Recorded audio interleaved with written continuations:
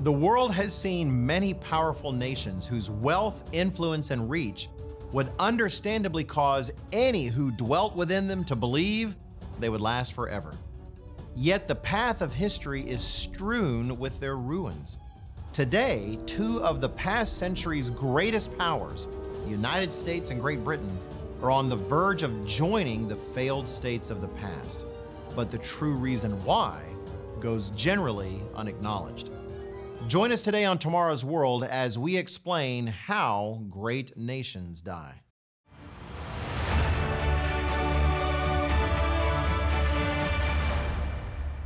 Greetings to all of our viewers around the world and welcome to Tomorrow's World. We're glad you're here. Before we jump into our topic today, let me mention first that we'll be offering a special free booklet on today's program that you'll want to request. It's titled The United States and Great Britain in Prophecy. Be sure to note the information we put up on the screen throughout the program so you can get your own free copy. While many would perhaps rather not admit it, much of the modern world has been crafted over the past century by the economic, military, and cultural success the United States, Britain, and British-descended nations of the world have experienced. As U.S. foreign policy expert Walter Russell Mead said in his insightful 2007 book, God and Gold, Britain, America, and the Making of the Modern World, it is unpardonably vulgar to say so. But in 300 years of warfare, the English-speaking powers keep winning. To put this another way, either the British or the Americans or both have been on the winning side of every major war in which they have participated since the late 17th century. That history of victory shapes the world we live in. The Anglo-Saxon powers did not just win wars, they changed the way the world lives, thinks, and organizes itself as much as any of the great civilizations of the past. It's true, the United States, Great Britain, and the other English-speaking nations of the world have had an incredible impact on world culture and way of life, completely out of proportion to their size. The United States in particular has been the sole remaining superpower of the Cold War era, a financial juggernaut and a military power the likes of which the world has rarely seen before, if ever. But things change. The higher the climb, the farther the fall. Let's briefly take a look at only one indicator of the current strength of these great nations: their economic status. The wealth of the United Kingdom was once considered the envy of the entire world, and today the United States is still considered by many to be the chief financial engine powering the world's economies. But just how trustworthy is that engine? Looking under the hood to examine more closely, or under the bonnet for our friends in the UK, doesn't give cause for hope. It's hard to report on American national debt because it is growing so quickly that numbers quickly become outdated. But as of right now, as I'm recording this program, that debt is more than $30 trillion. That's more than $97,000 for every single living, breathing citizen of the U.S., from the newborn to the elderly. That means that the U.S. public debt is currently about 120% of its gross domestic product, the financial output of the nation. And as noted by the nonpartisan Peter G. Peterson Foundation, within 10 years, net interest costs, note, interest costs, will exceed federal spending on crucial programs like Medicaid and national defense. Across the Atlantic, the UK is hardly doing better. As reported by The Guardian in June 2023, the UK's total government debt pile in May reached more than 100% of annual national income for the first time since 1961, as state borrowing more than doubled, according to official figures. In a blow to Prime Minister Rishi Sunak's plans to cut taxes before the general election, which is expected next year, the Office for National Statistics said net debt reached £2.6 trillion as of the end of May, estimated at 100.1% of gross domestic product. And the citizens personally are hardly doing any better than their overspending governments. The Federal Reserve Bank of New York Center for Microeconomic Data recently reported total household debt in the U.S. rose by $148 billion, or 0.9%, to $17.05 trillion in the first quarter of 2023. Mortgage balances climbed by $121 billion and stood at $12.04 trillion at the end of March. Auto loan and student loan balances also increased to $1.56 trillion and $1.60 trillion respectively. But credit card balances were flat at $986 billion. Of course, economic troubles are only one sign of a nation's declining health and power.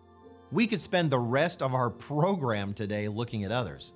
For instance, the U.S. military continues facing humiliation after humiliation after scarring images of the nation's withdrawal from Afghanistan and recruitment programs that seem more devoted to recruiting social justice warriors and drag queens than maintaining the top fighting force in the world. As for the UK, the Times reported in May 2023 that Germany was preparing to spend more on national defense than Britain for the first time in modern history. The same Germany whose gross domestic product is around 30% larger than the UK's. Where the Anglo powers once seemed to govern the course of the world, when the US was seeking Saudi support for its actions intended to punish Russia for its invasion of Ukraine, news agencies around the world reported that the Saudi leaders would not even take US President Joe Biden's phone call. History is clear. No great nation, no great empire lasts forever. Yet the real reason they die tends to be ignored. We'll reveal that cause in the next segment of our program. First, I want to offer you one of the most fascinating free booklets on prophecy in our entire library, The United States and Great Britain in Prophecy.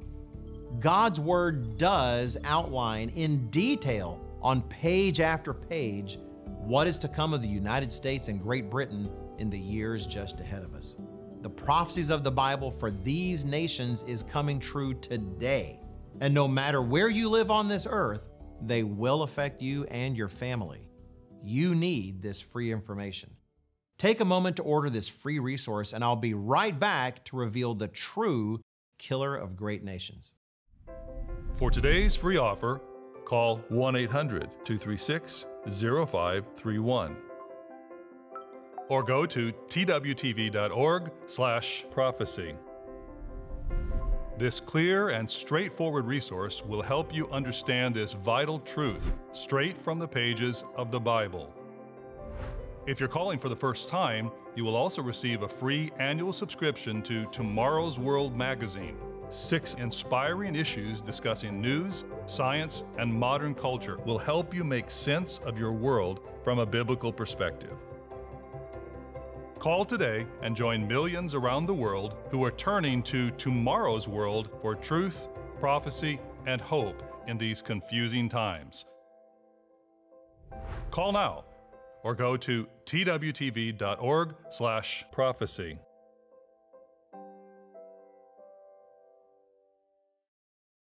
Welcome back. Admittedly, smaller nations can be brought down by singular natural disasters, invasions, and other factors.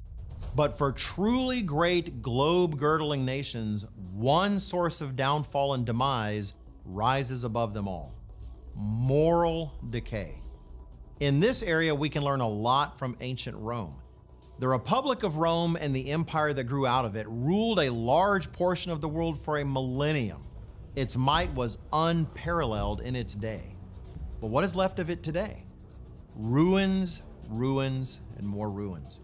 And while many point to overexpansion, economic policy, military spending, and other causes of Rome's fall, the truth of the matter is that before the borders of Rome could be breached by the forces that would destroy it, it was already rotting within due to decadence and moral degradation.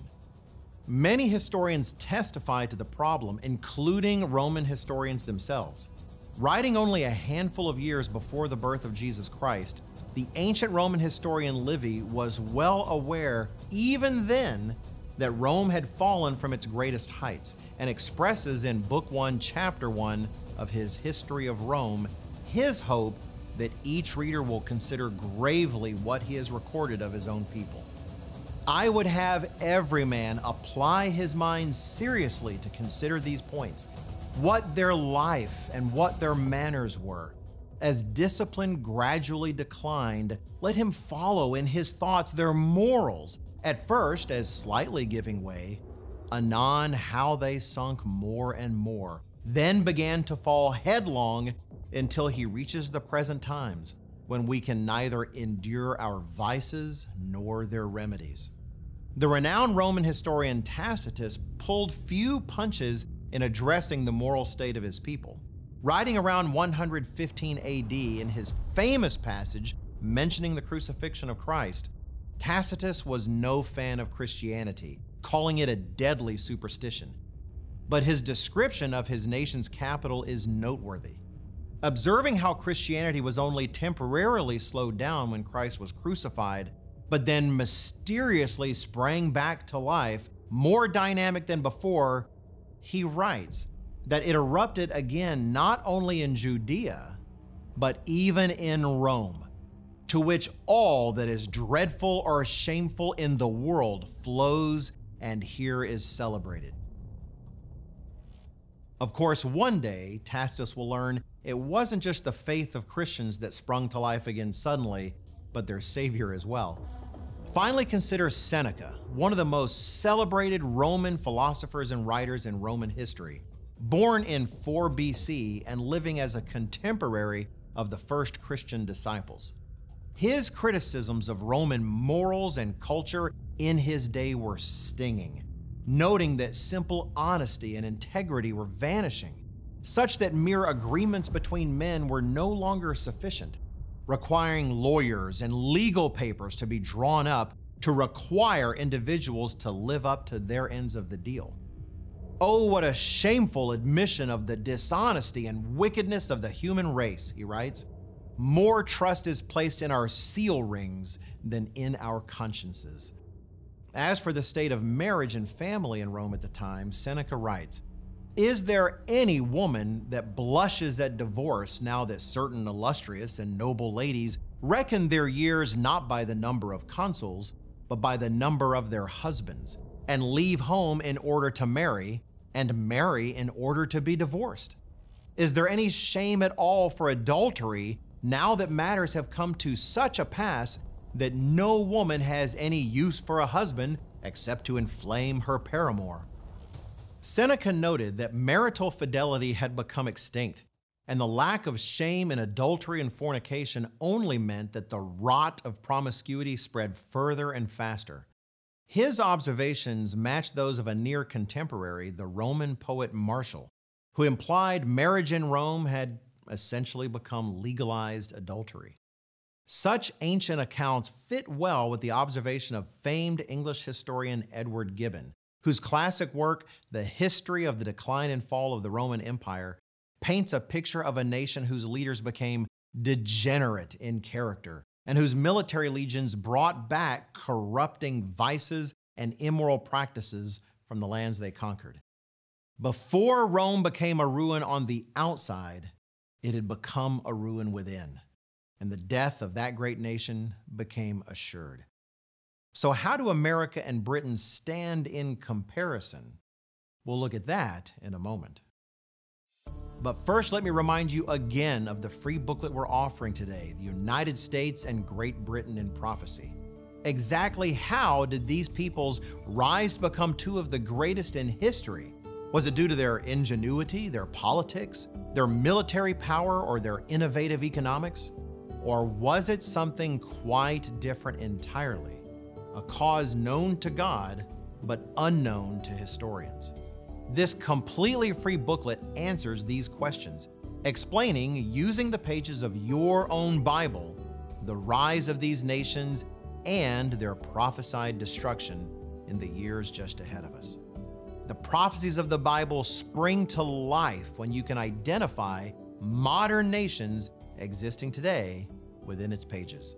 Request your free copy right now, no strings attached or obligations whatsoever, and I'll be right back to turn our attention from the Rome of the past toward the US and UK of the present. This clear and straightforward resource will help you understand this vital truth straight from the pages of the Bible. Call now or go to twtv.org/prophecy. Welcome back. We've just surveyed some of the moral rot growing at the heart of Rome that weakened the great empire from within long before it fell to enemies without. A morally corrupt nation cannot suppose that it will last, and moral corruption causes great nations to die. And my friends, this is vital to understand because America and Britain and those nations which have descended from her are in a moral freefall. As explained in detail in today's free resource, The United States and Great Britain in Prophecy, they have turned their backs on the God who blessed them and are actively, even aggressively, turning their backs on His laws. Let's examine just a handful of biblical guidelines and compare them to current American and British culture to see how we measure up. God stresses in His Word the importance of family and the marriage bond between husband and wife. In Exodus 20, the 5th commandment reads, "Honor your father and mother, that your days may be long upon the land which the Lord your God is giving you."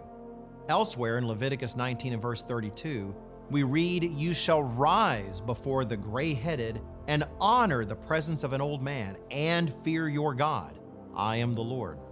The 7th of the 10 commandments teaches the same principle expounded by the Apostle Paul in Hebrews 13:4. "Marriage is honorable among all, and the bed undefiled. But fornicators and adulterers God will judge." And in passages such as Matthew 19, verses 4 through 6, Jesus Christ reaffirms the definition of marriage as designed in Genesis 2, a union between one man and one woman for life. God cares passionately about respectful relationships between generations and between children and parents, and about the sacred union of man and woman in marriage. Yet in the US and Britain, younger generations are casting aside the guidance and wisdom of previous generations, and the nation's supposedly enlightened academics, leaders, and social engineers are destroying any traditional or biblical notions of sex, gender, or family structure, and replacing them with novel designations and configurations of their own design. One effect of neglecting God's design of and laws regarding the family, believe it or not, is economic.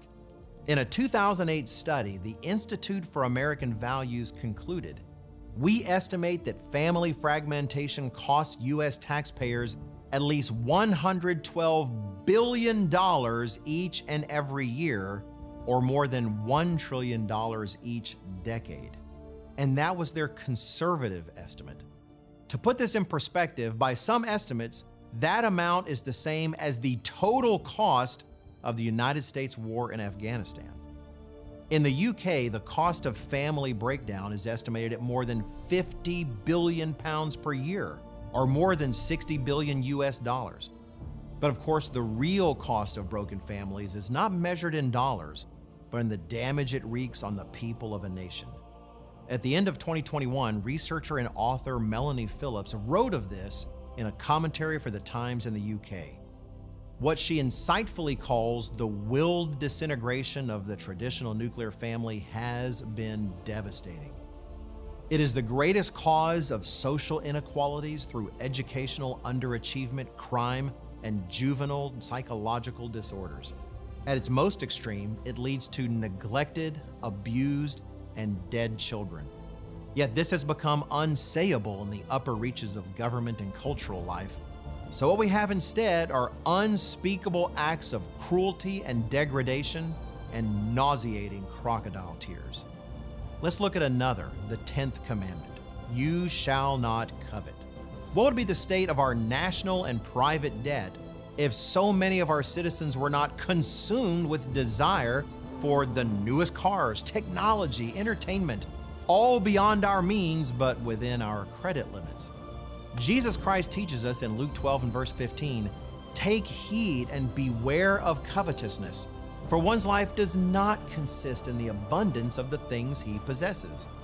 Yet our consumer-based national economies are virtually founded on the hope that people will ignore this advice, resulting in the culture of permanent debt that we now enjoy.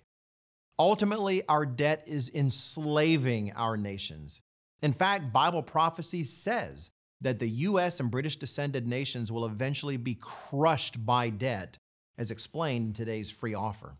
We read in Deuteronomy chapter 28, verses 43 and 44, "The alien who is among you shall rise higher and higher above you, and you shall come down lower and lower.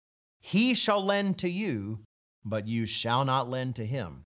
He shall be the head, and you shall be the tail." Yet the solution isn't more creative economic policy or more government handouts. The solution is to stop sinning, turn to Jesus Christ, and start obeying God. There are too many examples like this for us to cover all of them in one program. But in summary, let me refer to a statement by educator Vincent Ruggiero. He made it in his book, Warning: Nonsense is Destroying America. If we are ever to solve this country's social problems, we must acknowledge the moral bankruptcy of our time and the culpability, not only of the parents and teachers, but most of all the media.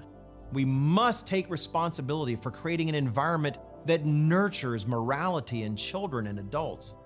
To pretend the 10 Commandments are somehow irrelevant to moral living is a violation of common sense. My friends, Bible prophecy is plain that the failure of Britain and America to act on such advice is catching up with them.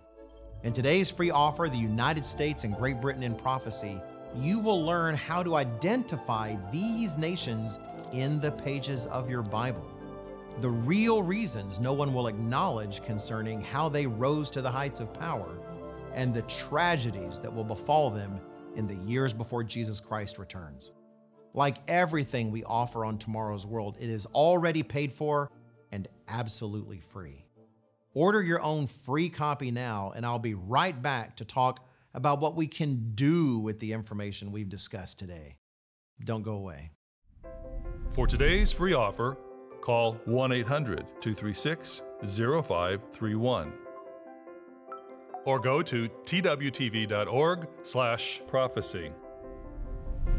This clear and straightforward resource will help you understand this vital truth straight from the pages of the Bible.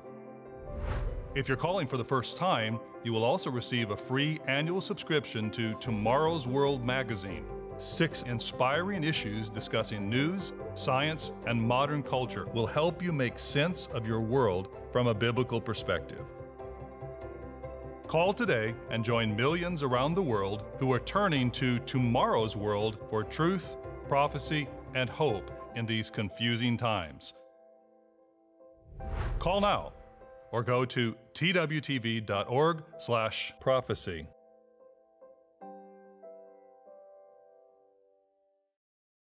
Welcome back. We've been discussing the role that morality plays in the death of great nations and looking at some examples of the sad state of morality in the United States and Great Britain. What is really at the heart of the problem? There's a verse in the Psalms that haunts me on this matter. Psalm 11 and verse 3. "If the foundations are destroyed, what can the righteous do?"